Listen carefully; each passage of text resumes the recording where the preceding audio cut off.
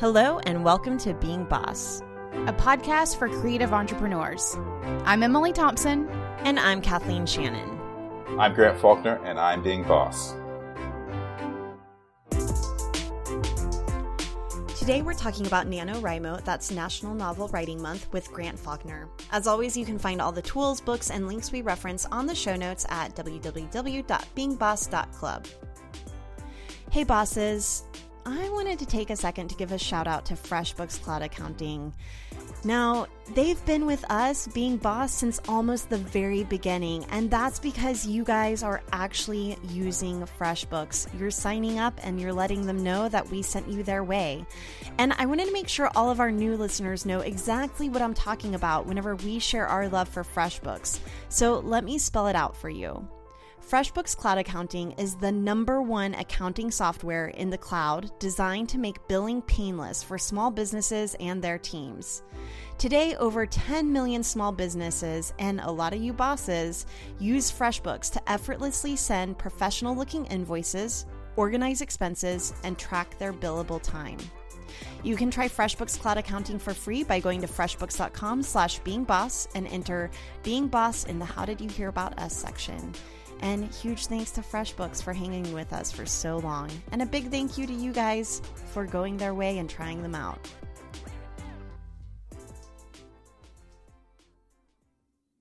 Grant Faulkner is the executive director of National Novel Writing Month, but you guys, this episode is about more than just writing novels. We're getting into the creative process of writing in general. But let me tell you a little bit more about Grant Faulkner.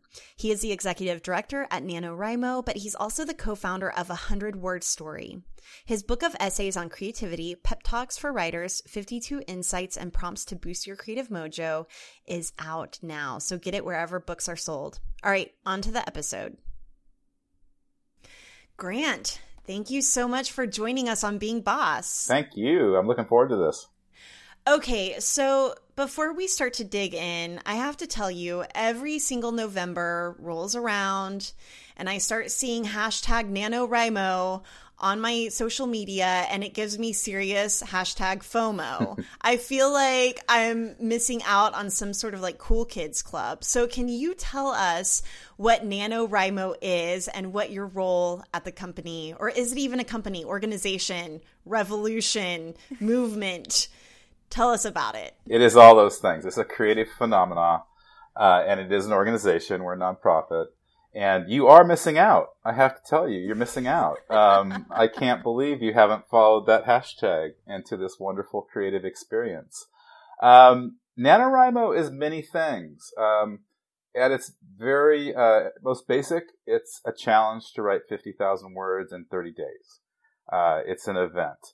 But it's also much more than that. It's really, I always say it's a community, because part of that, the NaNoWriMo hashtag you're seeing, it's like we trend on Twitter throughout November. It's part of its success is about the galvanizing force of the community around it. And so we say and believe that everyone has a story to tell and that everyone's story matters. So we are all about telling people, we want people to embrace that they're writers and that they're creators. I hear too often people tell me I'm not a writer or I'm not a creative type. And we're creative types because we're human beings. But sometimes people put up obstacles between themselves and their creativity. So that's basically why we exist, to ignite people's creative potential. Right. I kind of feel like NaNoWriMo is what is like almost like a writer initiation, where if you want to become a writer, like you sit down every day for 30 days and write, and you are a writer. You have become a writer.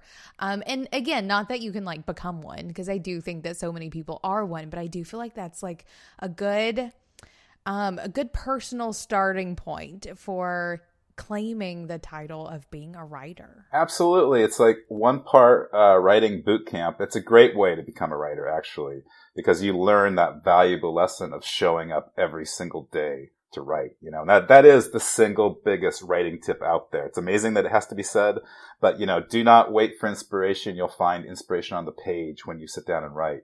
But other than being at like this boot camp, I think sometimes writing is full of like way too much kind of anguish and masochistic self-inflicted pain. NaNoWriMo is also a party. This community, this community we have, Well, one, we break down the mythology of the solitary writer, and we add, these fun dashes of whimsy and creative collaboration to it all. So it really does feel like a party, although at times you are drinking too much coffee and not getting enough sleep at that party. Yeah. Right. Can we talk about this for a second? Because I feel like a lot of people don't identify with that label writer because, one, they don't have a cabin in the woods. Two, maybe they don't have a big enough alcohol problem to consider themselves a writer. And I'm kind of joking about this, but what I'm trying to say is that I think that a lot of us as creatives have this idea of what a writer or even a painter or a performer or whatever it is that you kind of want to do, but don't do because you're letting the identity of what it looks like to be that person get in your way of actually doing the thing. And I think that's what I like about NaNoWriMo is that it's like, no, just do the thing. Sit down, show up, and do the work. So I'm curious to hear from you with your experience. Why do you think it is that people feel like they need to have this identity or the cabin in the woods in order to be a capital W writer? It's a really odd thing, and I think about it a lot because our definition of being a writer is you're a writer because you write, right? Like people are runners because they run after work or before work. But I think writing has a certain sort of precious notion to it. That you're not a real writer, and I hear this all the time, and I've been there. I've told this myself. It's taken me like decades to say I'm a writer, literally. That you have to be published, that you have to get validation from others, that you have to receive awards, and all these things. That they're great, but you're a writer and you're a creator because you do it. You sit down and do it. So when you were starting to talk about the log cabin, I would love that log cabin. The alcoholism, I don't want the alcoholism, but I was just imagining this like lonely, decrepit figure up there in the log cabin just drinking away, and I'm not sure if that's a writer. I think there's a lot of weird images we have of creative types, and there are a lot of different ways to inhabit your identity as a creator, and I think that's when you're talking about the identity. I think if you want to be a writer, you have to tell yourself you're a writer and inhabit that. And what you'll find is you'll be a much better creator. You'll be much braver on the page as a result. Well, and I also feel like a lot of the problem with people claiming the things, they're not consistently doing the thing. So, you're a writer and you write often, but you aren't living your life with the purpose of writing, or you're not making it a daily part of your day. And that's one of the things that I've loved most about watching the NaNoWriMo movement growing is that you're really giving people almost a structure for doing the thing, which allows them to better claim the fact that they're writing. Yeah, I think back to the accoutrements of being a writer, or the things that people feel they need to be a writer. We provide those like less sexy aspects of creativity. Like you do have to know something or practice time management to accomplish your creative goals. You do have to have grit and resilience. You do have to sit down on good days and bad days. All these things, like when people talk about great novels and they'll focus on like the wonderful prose, the suspense, the dialogue, the characterization, but all of that's produced by these very unsexy, boot campish type elements that a program like NaNoWriMo actually provides. Right. The other day, so Kathleen and I finished writing our first book. Now that we're recording and I have to say, I still don't feel like a capital W writer. We gotta say by the end of this podcast. Yeah. Right? Yeah. Exact same. But as I was prepping for this interview and looking back at NaNoWriMo and things, I was thinking, I'm going to do it, one, because I'm going to sit down every day and do it. But I also sat down in my notebook and I wrote like, I am an author, and then wrote out like what that looks like. And it doesn't look like what my current life looks like by any means. And this idea of writing every single day just with the purpose of writing, not to like crank out a newsletter. I was about to say, we write emails every single day. Or an email. Yeah. But really writing for the purpose of expressing creativity in a greater way than just cranking out some more words. Even though cranking out words does have its own own place. But for me, getting super clear on what it looked like for me to be the thing that I want to be gave me a lot of clarity as to what the steps that I need to take to actually feel like the writer that I know that I am. Yeah. What did you write down as your definition of an author? One of them was writing every day. Mm-hmm. And I think I might have put a word count on there, like, because I'm all about metrics and numbers and measuring the thing. So I needed something to track. So it was writing every day, working consistently on my next book proposal. I feel like there was a third thing in there and I can't remember what it was, but small things, honestly, small things that are very easy to implement. I just got to do it. Right. I think, NaNoWriMo is this big, crazy event where, people writing 50,000 words in a month, most people can't do that every month. And a lot of writing you don't need to, right? Like once you've finished that novel, you've got to revise it. We believe in revision too. But so one of the most frequent things I hear from people who sign up to NaNoWriMo, they'll see me someplace and walk kind of very slowly and defeatedly over to me, hanging their head, and they'll apologize for only writing 10,000 words in November and failing, as they say. And I'm always like, no, that's not that's not a failure. That's 10,000 words in a month. That's tremendous. You just, per your metrics, multiply that times 12, you've got 120,000 words in a year. That's a huge novel, maybe 2 novels. So I think sometimes one of the obstacles they put in front of themselves is the notion that a writer needs like this vast amount of time to accomplish things. As a working parent, I write in the nooks and crannies of my days. So when you're talking about a personal daily word count, only writing 200 or 500 words a day, it all adds up. Big things are built in small increments. And so I think you have to kind of constantly remind yourself of that. For sure. Yeah, while we were writing our book, I remember there were moments where I was just like typing away at the keyboard and my kid was at my feet like, Mom, Mom, Mom, Mom. I can't right now. I'm writing. I'm doing it. I'm doing the thing. And I guess in those moments, I kind of felt like a writer a little bit. But it's just so interesting how I have no shame in saying I'm a podcaster, but a writer I guess because it just is such a special, sacred, there is something about words on paper, and especially whenever it's being published, there's this permanence to it. And I think it's something that we grow up respecting so much. How much joy have books brought us in our lifetime, right?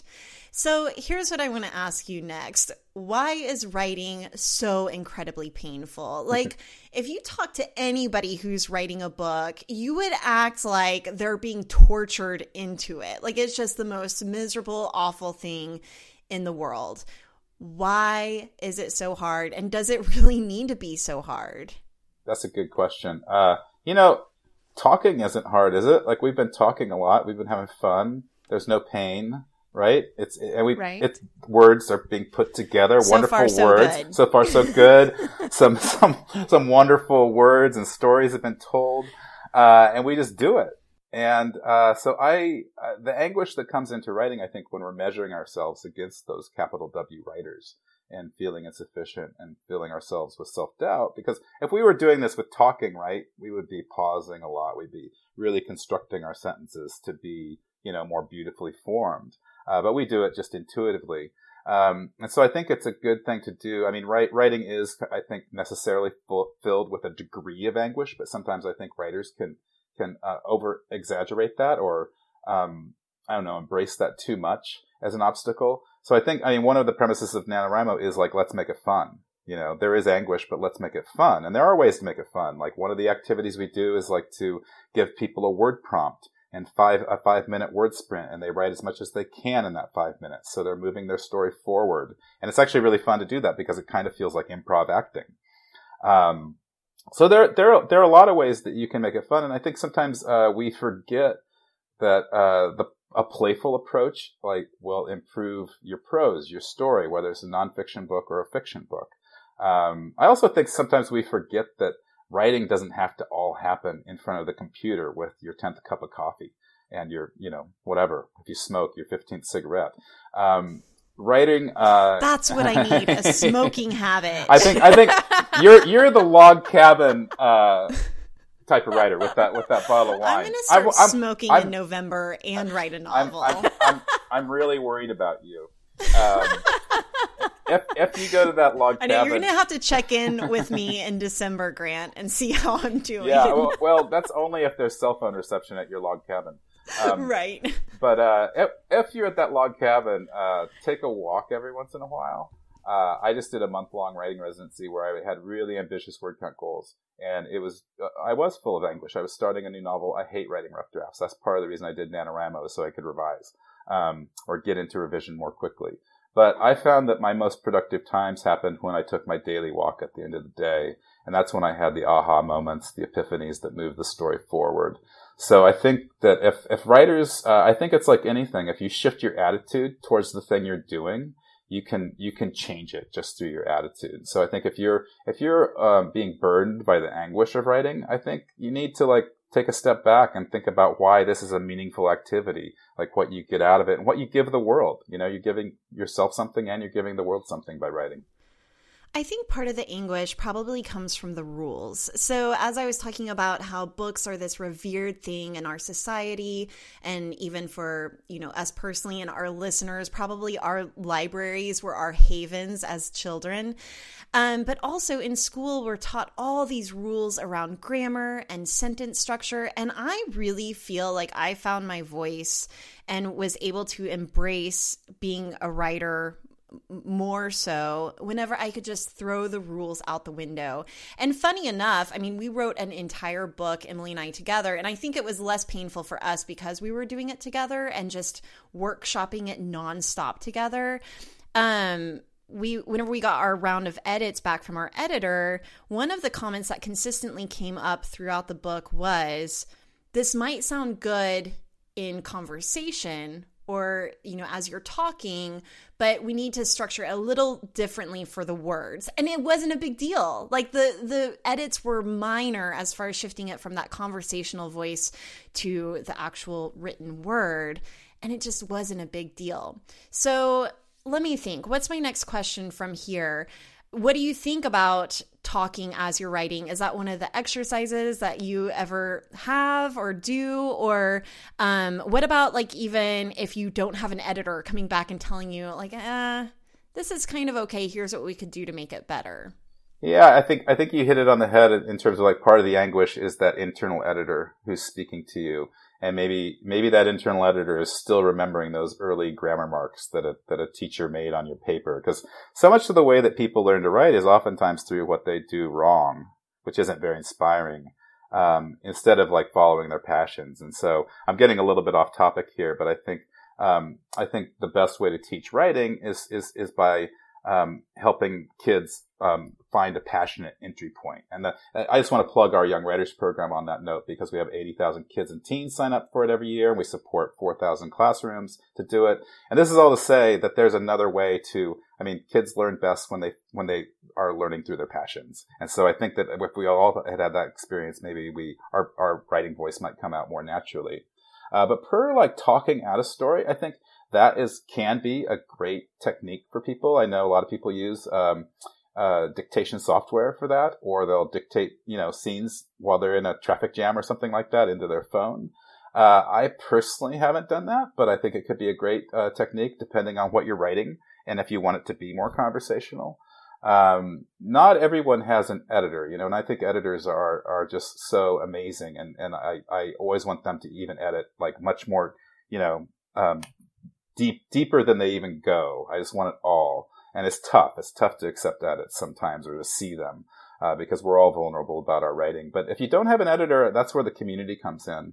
I think if you're inclined to receive feedback from others, we have a bunch of community resources with NaNoWriMo, but writing communities are everywhere in libraries and schools, on the internet. So I think it is really important to receive feedback, but everybody's different about that too, about what type of feedback they want and if they want it. I actually don't get much feedback until I'm in my very, very final draft. So, yeah. Speaking of conversational writing, one of my favorite authors is Rainbow Rowell. Yeah. I'm not sure if I'm saying her name right. And I saw... A NaNoWriMo writer.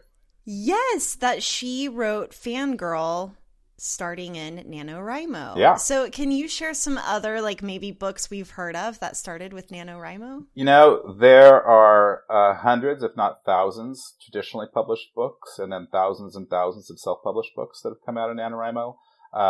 Hugh Howey's a big name. He sold millions of copies of his novel Wool, and he says he learned how to be a writer doing NaNoWriMo. Marissa Meyer has written numerous of her novels during NaNoWriMo. Erin Morgenstern.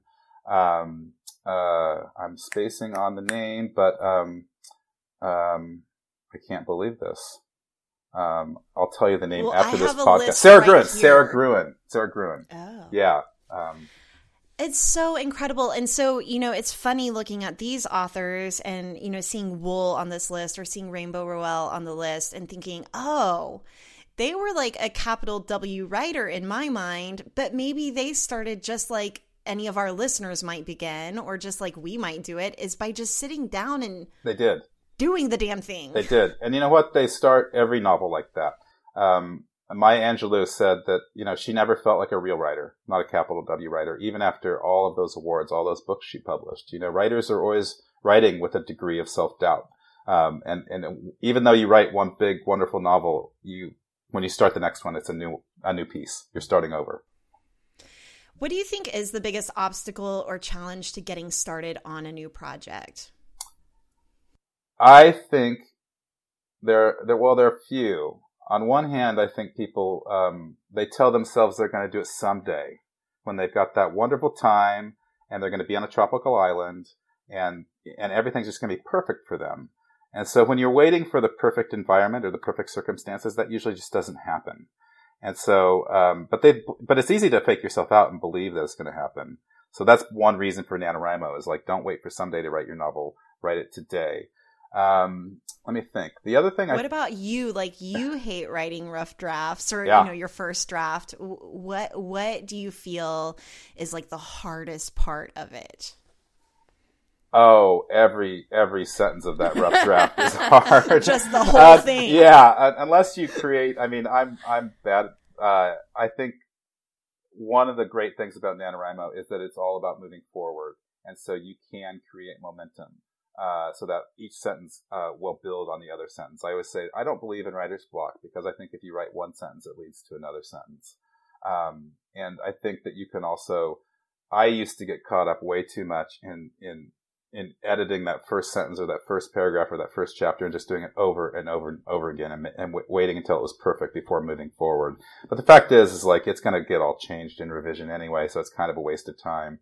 The author Karen Russell, and almost every author I've talked to says this, that 90% of her rough draft doesn't make it to her final draft. And so I think you have to accept that your rough draft is this exploratory period. And that's the thing I love about it, is that your story's so wide open. It can go in so many different directions. And especially if you've only committed 30 days to it, you're not that attached to it. So you can chop off chapters in revision and keep working on it. So. Can we talk about actual creative process for a second? Because I think that one of the things that held me back, probably whenever I was younger, of thinking about approaching a story, especially maybe a novel in particular, like a fictional novel, and writing something along those lines, is the idea of, I don't even know all the technical terms. Like, I need to figure out all my plot points and my character stories and backstories and like kind of really map it all out before I even start writing. And then I just recently read Stephen King's book on writing. Great book. And realized, oh, there's another way. Like, you can just sit down and start writing and let the story unfold as you're writing it. You don't have to have it all figured out.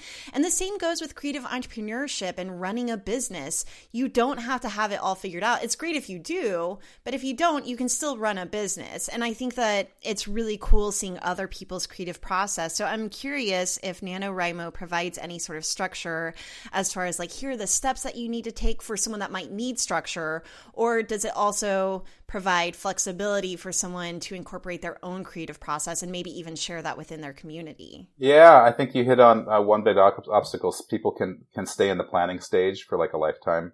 And that can inhibit your writing. So we're not prescriptive. We don't have one approach. we always have this ongoing debate every year about whether people should plan their novels and how much they should plan versus pantsing their novels, which means you're just writing it from scratch and not don't have an outline or anything. Wait, what's that word again? Pantsing? Pantsing, by the seat of your pants. Writing by the seat of your pants. I thought you meant like pulling someone's pants down. No. That's also pantsing, but it is it's different kind of your pantsing. Pants off to write your novel. And I love we can think about that as a creative process technique maybe next. Yeah, maybe to overcome maybe overcoming writer's block. But what was I saying? Oh, yeah, no, we have a lot of resources where we create a conversation around this and help people discover what works for them. Some people really need to have it all mapped out, as you say, and some people get incredibly inhibited by that. Or, for instance, I write and I want to have a sense of mystery about what the story is about, and I'm pursuing that. And so an outline, I feel too hemmed in by that. But I kind of strike a balance. I'm somewhere in the middle between pantsing and planning. I like to explore my novel beforehand as well. And now I've lost the thread of your question. Was there something I didn't answer? Or, what we provide. We provide a lot of guidance because NaNoWriMo is a creative experiment and we want people to experiment every year. And I try to do something different every year as a result. Because I think as creators, we all have to change. Well, I just think as creators, we shouldn't be static in our creative process. And so I always like to try something new every year just to shake it up, because I think that leads to, usually great things, or maybe I just know something I don't want to do next time. Yeah, that's a cool idea for like maybe even an established writer or someone who feels really comfortable in their writing process and they have the discipline to get up every day to use NaNoWriMo as an opportunity to explore a new way of doing things. I want to go back to what you were talking about a minute ago around attachment, because I think this is one of those really big obstacles that creatives have, and writers especially, or for sure, maybe not especially, around creating the thing and then being so attached to it that you can't let it go beyond that like first iteration of what you do. And this is something while Kathleen and I were writing the Being Boss book, I lost all attachment to any word I ever write. Good. Like, I'm fine. You trashing anything. I don't care. It can go. But I know our editors were shocked when we were like, whatever, delete it. It's fine. Go. But whenever we started the process, we were not that great. And I think also us doing it together helped us both get to that place so much faster. Do you have any recommendations for people who struggle with attachment to what it is that they're creating in a way that inhibits them from moving forward? Yeah, there are a lot of interesting things about the concept of attachment. One thing that came to mind when you first started talking about it is that we have an idea that if you work more on one thing, that it becomes better and better and better. There was this interesting experiment. A pottery professor, he had one half of his students, their whole grade was based on one pot for the whole semester. And then the other half of the class, it was based on how many pounds of pots they could create, how many pots they could create. And what he found was the people who were doing, like, creating more, they also created better pots than the ones who just looked at one for the whole time. And so I think that there's something about that kind of over attachment to that one piece and trying to make it perfect. And so I think within that, you have to find a way to shift your attitude and to play with it, really, to experiment within this like concept or this product or whatever it is that you've created. But I think your attitude is beautiful in the editing process, especially. I think it's a tough balance to strike between when you're going to like literally fight for a word or a sentence and when you're going to say, hey, great, like just not have your ego involved. And so I think that's a process of practice and self-exploration, and that we never quite arrive. I will always have that moment where I get a little, I don't know, just a little peeved. And it's usually my ego getting peeved. Like usually if I take a step back and be like, who cares about that word? Then it's all fine. Right. It's all about choosing which battles you want to fight, exactly. For sure. Either between you and yourself, or right. You and an editor or someone who's proofreading for you or just giving it a look through. Yeah. But I have found that has also carried over into other parts of my life in ways that I don't hate. Yeah. I have a chapter in my book that's called Hold Things Lightly. And so it's about that. I mean, it comes from, I heard it on a Buddhist podcast. I'm not even sure who, but it is about that non-attachment. And I think that there are, there's a lot of benefits to holding things lightly as a creator. it opens yourself up more than when you're like really attached, which kind of narrows your vision.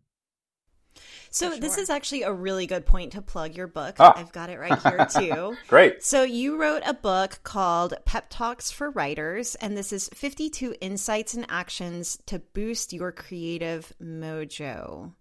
Oh, wait, before we talk more about your book, sorry, that was like the worst plug ever. Let's talk about your book. Wait, before we do that. You did sound a little down. I know. No. You sounded like you needed to read the book. No, the book is great, and I couldn't even decide which exercises to like really dig into on the podcast. Everyone get the book; it's incredible. It's super digestible, and it really is a pep talk. But what I was going to ask you about NaNoWriMo is that, and I want to make sure I ask you before I forget. I've always seen the hashtag, but I didn't know where to go beyond that. So I wanted to talk about the actual platform and delivery of NaNoWriMo and like, how does it work? Am I getting emails to my inbox? Am I signing up for a forum? Is it a Facebook group? Like, where does it live? All of the above and more. It's NaNoWriMo.org. That's the URL. It's all free. We're a nonprofit. We believe everyone should tell their story. So just sign up. And you'll be guided through the website it's kind of like a social media site. You set up your profile, you enter the title of your novel, you give a summary of your novel if you want to. You can list your favorite authors, all that kind of stuff. We have vibrant forums on the site, about 1 million posts every November about every topic about writing under the sun. And then you can also find your local region. And so if you're in, if you're in Tuscaloosa, Alabama, there's probably a Tuscaloosa volunteer who's organizing live writing gatherings in the community, or there's probably a library doing that. We have 1,000 libraries who host writing gatherings and 1,000 volunteers around the world who also host in-person writing gatherings. And then, we send out emails. We send out inspirational pep talks from famous authors every year. We provide, webcasts, whole assortment of resources, wonderful blog. You can discover it all on the website. High five on pinpointing Emily's accent. Oh, right. Are you from Alabama? I am. That must be why I said Tuscaloosa. Maybe so. I heard that. I was like, he must know me. Yeah. Okay, I swear it was totally random. I'm from a town called Oskaloosa, and I think that was in my head. So anyway. Wait, where's Oskaloosa? It's in Iowa. Oh, Iowa. Where do you live now? You don't sound like you're from Alabama. Yeah. Now I'm in California. Where are you out of now? I'm in Berkeley, California. That's where we're headquartered. Oh, see, you had to go to Berkeley to become a capital W writer. Yeah. I love writing in Iowa, actually. It's one of my favorite places to write. And that's where I became a writer. So I became a capital W writer in Iowa. Yeah. Okay, so tell us, what is one of your favorite exercises, or maybe a handful of exercises from your book, Pep Talks for Writers? Yeah, some of them are very tangible, like a word sprint, or the Pomodoro method, which is writing for a certain amount of time and just being focused and just produce. Some of them are more whimsical.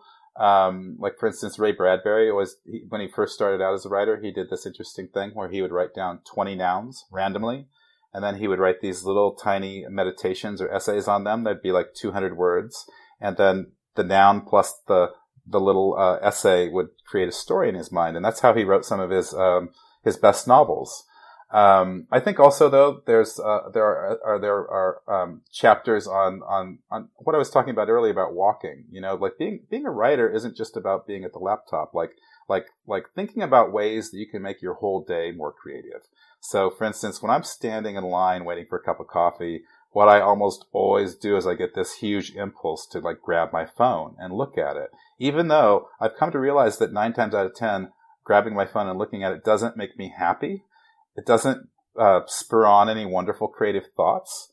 And so I've decided to accept that moment of boredom as a creative, I think creativity happens from boredom, because when your mind is bored, it's searching for stimulus.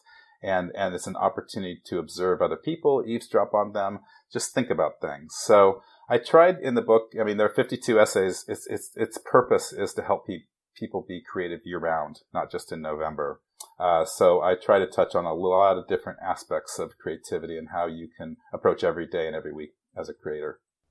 Yeah, I love how digestible it all is. Whenever I was flipping through it, I love the idea that, and they all hit on particular pain points for not only writers, but creatives. One of the ones that I love the most and one that like really hit home for me was around thinking fast enough to outpace writer's block or creative block, whatever that may be. Because that's one of those that I find myself in a lot, is I will sit and just sort of wait until I can't do it anymore. Yeah. So I love that there were so many little exercises and so many good like thought points that in some way you're going to hit on someone's need for a pep talk. I'd better.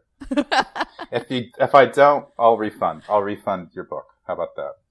Yeah. Out of 52 essays, if not one is pertinent.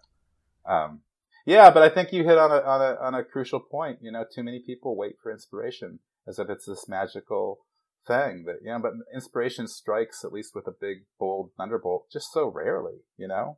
I mean, I think you create inspiration. You sit down and you write, and your words on the page, you know, like you said, you write one sentence, you create momentum for the next sentence, you know, and that momentum builds. And even though sometimes you don't recognize that inspiration, I think the most meaningful inspiration are those like little tiny small moments that keep guiding you. It's not the big thunderbolts necessarily. That's what I was about to say. I've never had a big thunderbolt. I mean, even this podcast, which has been one of my most successful projects to date, which led to a book, started with a really simple email, just like many emails I had received from Emily before. You know, it wasn't like this huge thunderbolt of like, and here's what we're going to do, and here's what it's going to become. But even on the daily, we were talking about walking, and walking is whenever I find those little buzzes of inspiration. All the time. Whether or not, I usually like listening to a podcast while I'm walking, but that gives me something to kind of riff on and new things to think about. But whenever I allow myself to get bored and not listen to anything on a walk, I kind of drop into this meditative state, and I do find myself getting a little more creative. So even just the other day, I was on a walk, and this man was kind of walking a little bit aggressively down the other side of the street. And I thought, oh my gosh, does he have a knife? What if he had a knife? I would run up to this house and knock on the door, and then maybe they would let me in. It's like a really sweet old couple, but what if they're actually the killers? And he was actually trying to, like, I don't know, get revenge on them because he's like their long lost son. Anyway, it turned into a novel. Yeah. I'm not even a novel writer. You're ready to go. I'm ready to go. This November, my NaNoWriMo. jump on that hashtag. Well, then I got too scared. Your like worst case scenario, like drill downs that happen, because I've heard them live happen several times, would make some incredible scary short stories, Kathleen. Maybe I'll send them to Stephen King.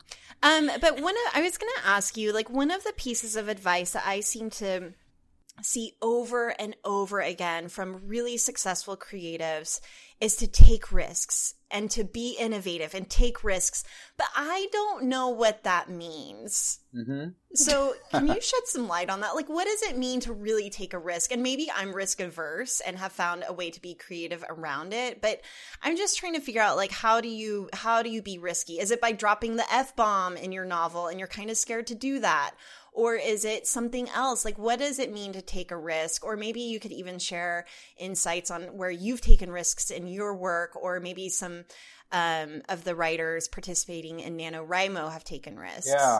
Well, I definitely think writing NaNoWriMo style, which is that kind of improvisational writing, that the improv will lead you to taking risks just naturally and writing fast and moving forward. But short of that, I always say, I think the best stories, I think the stories we relate to the most and the ones that are the most meaningful in our lives are the ones when the author has been the most vulnerable and really laid it out on the page and really opened up.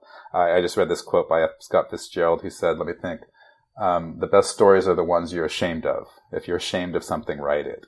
So I don't know that necessarily means dropping a lot of F-bombs. Maybe that is taking risks for some people. But I think it's more about like asking yourself, what is the truth that you want to write about, you know, and how are you going to write about it, and what's the best form to put that in?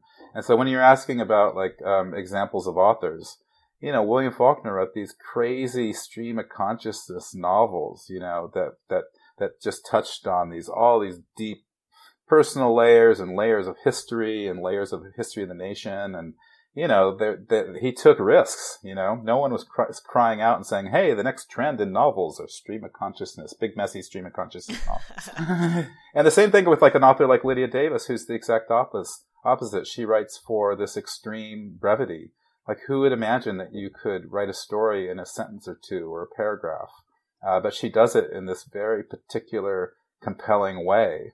So I think that those writers asked themselves about what is their truth and how to convey it. And they created these different forms and took risks as a result. Does that help? You don't look like I convinced you.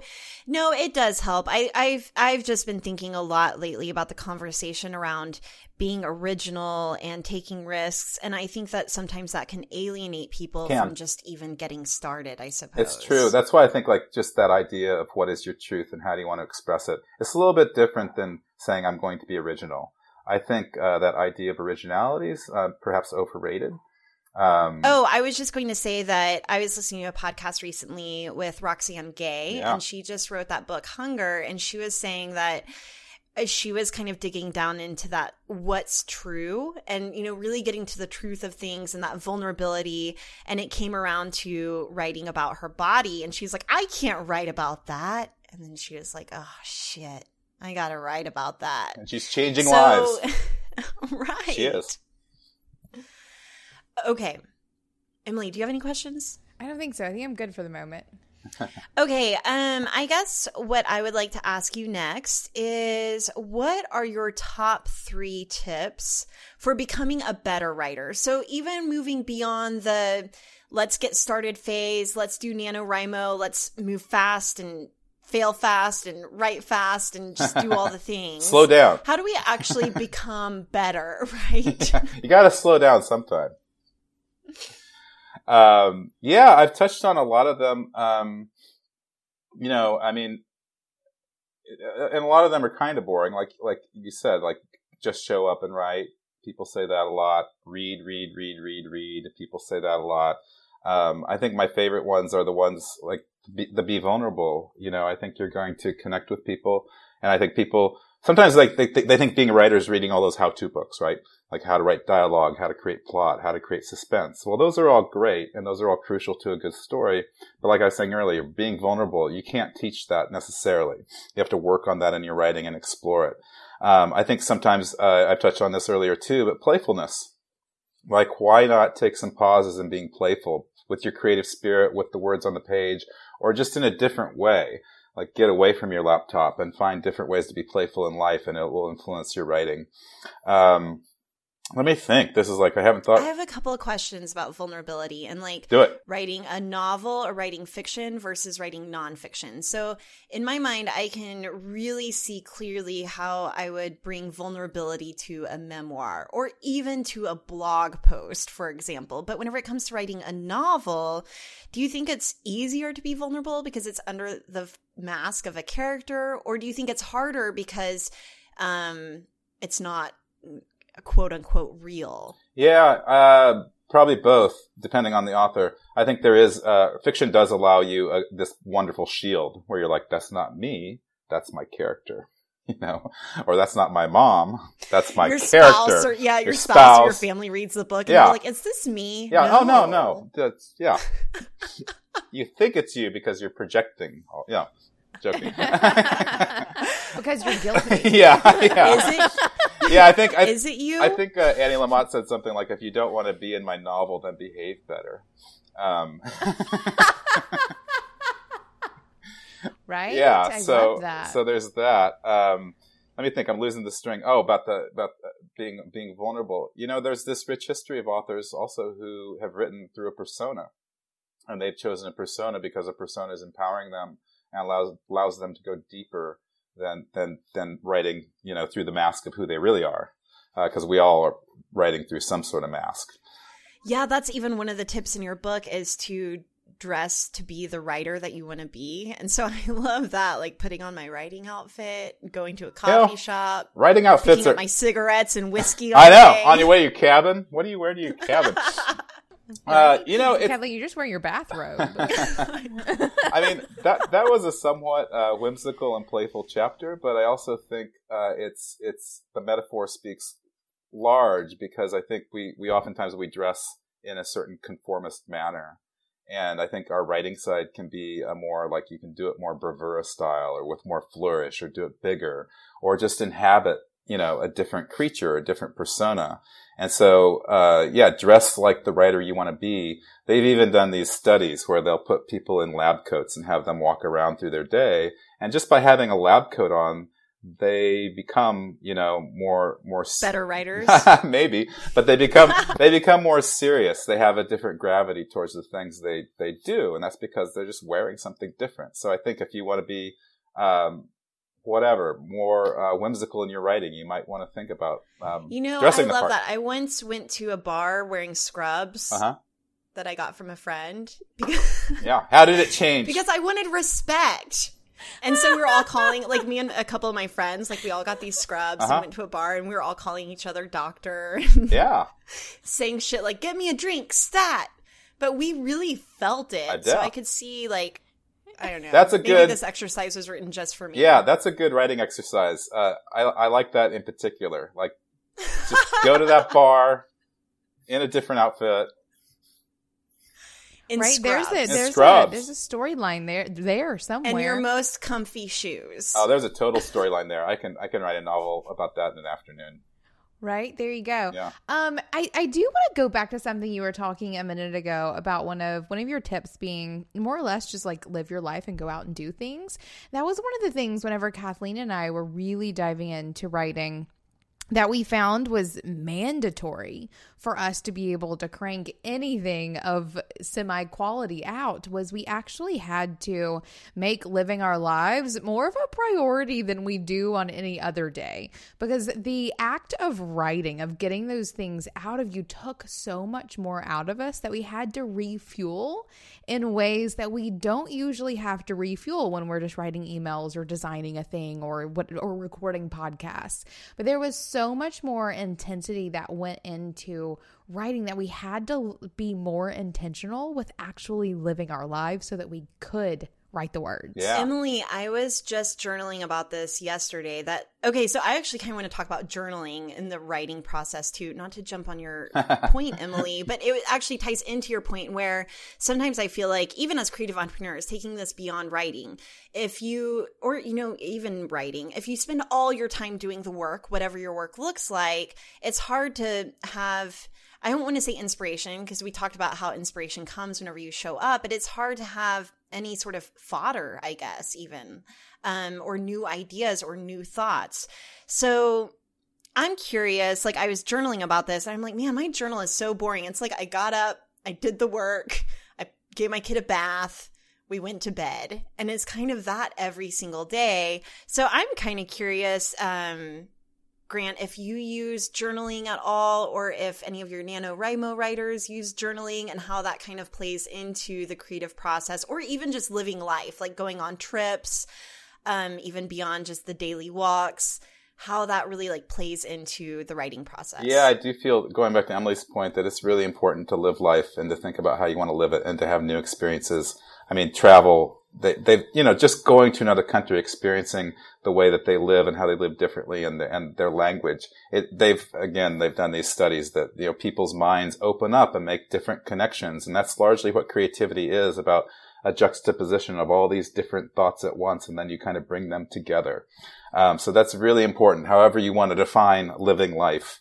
I think that's gonna help your creativity a lot. And then let me see, journaling.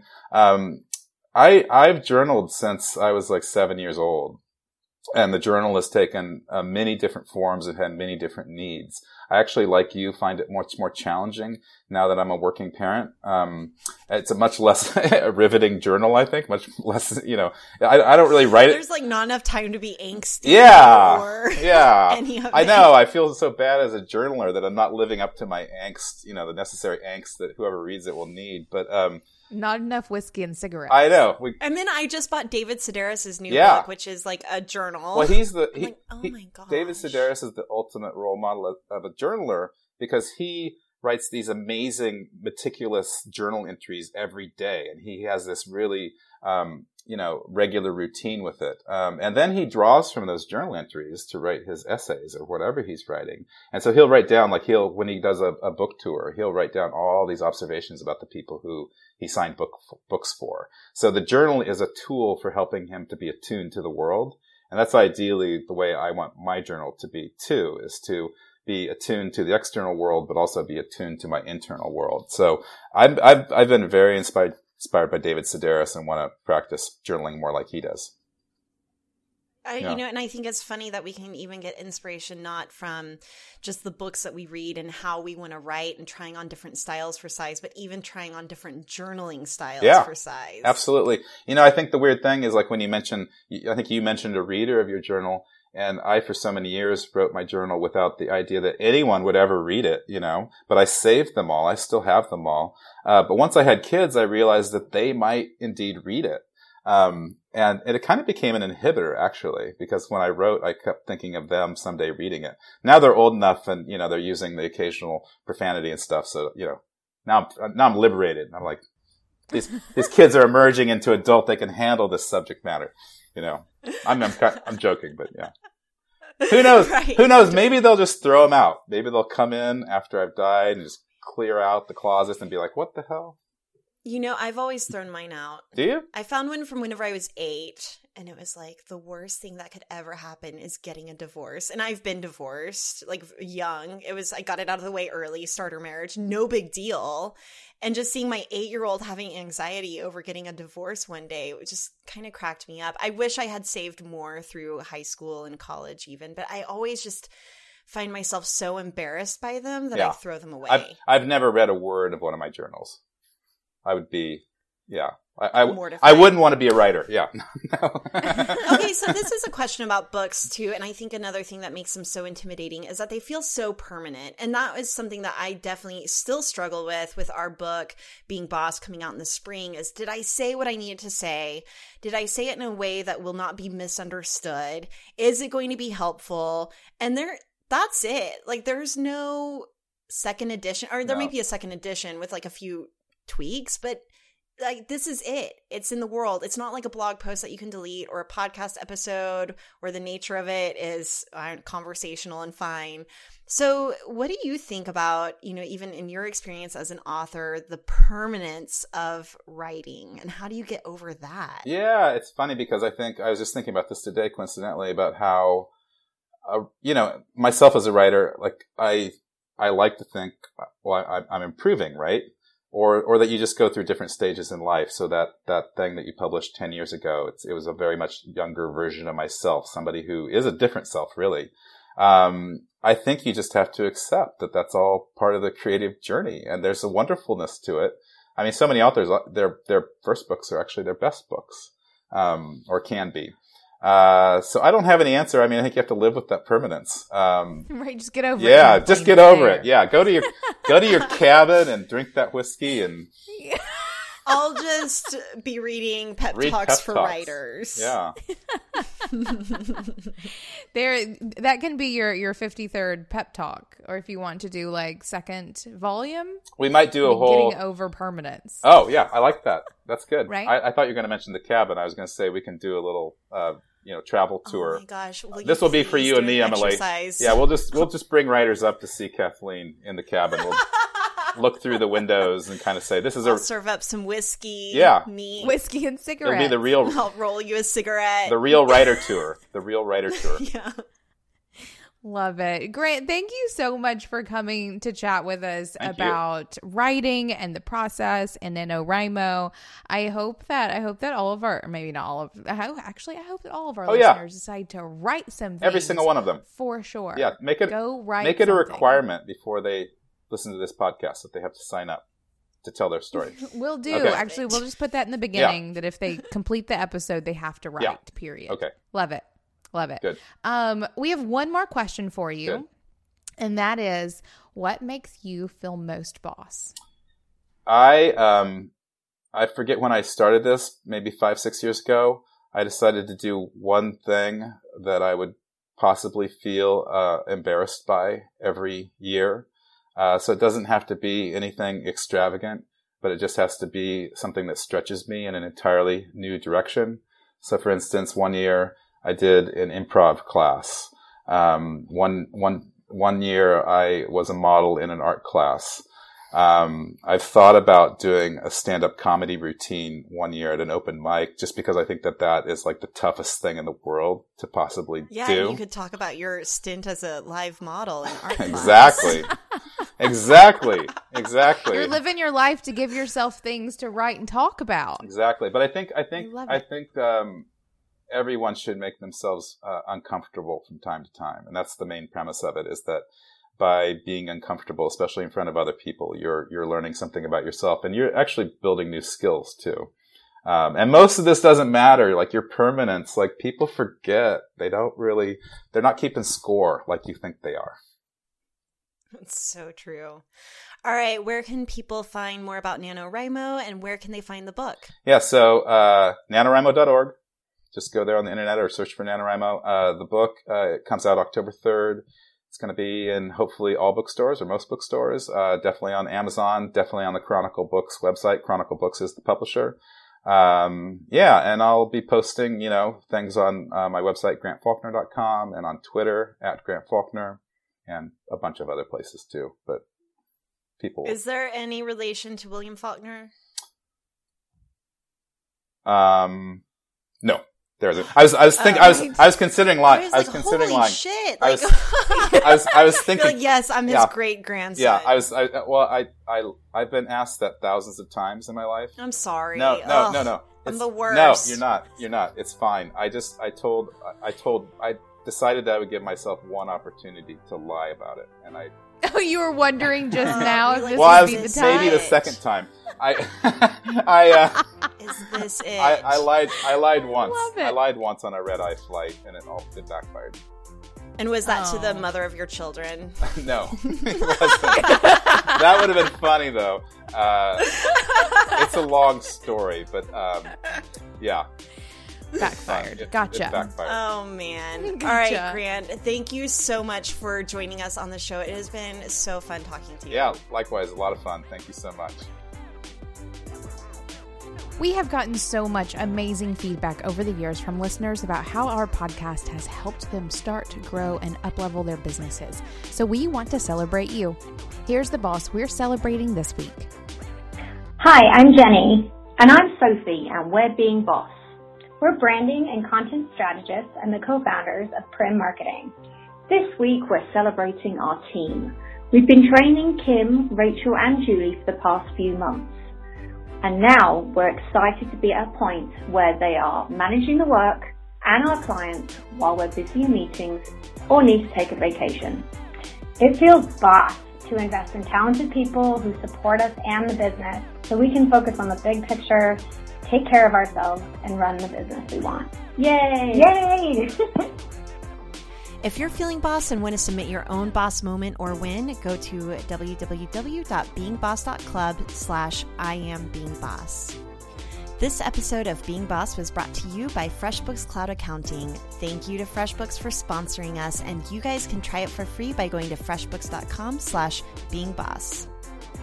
Thank you so much to our team and sponsors who make Being Boss possible. Our sound engineer and web developer, Corey Winter, our editorial director and content manager, Caitlin Brame, our community manager and social media director, Sharon Lukey, and our bean counter, David Austin, with support from Braid Creative and Indie Shopography. Do the work, be boss, and we'll see you next week.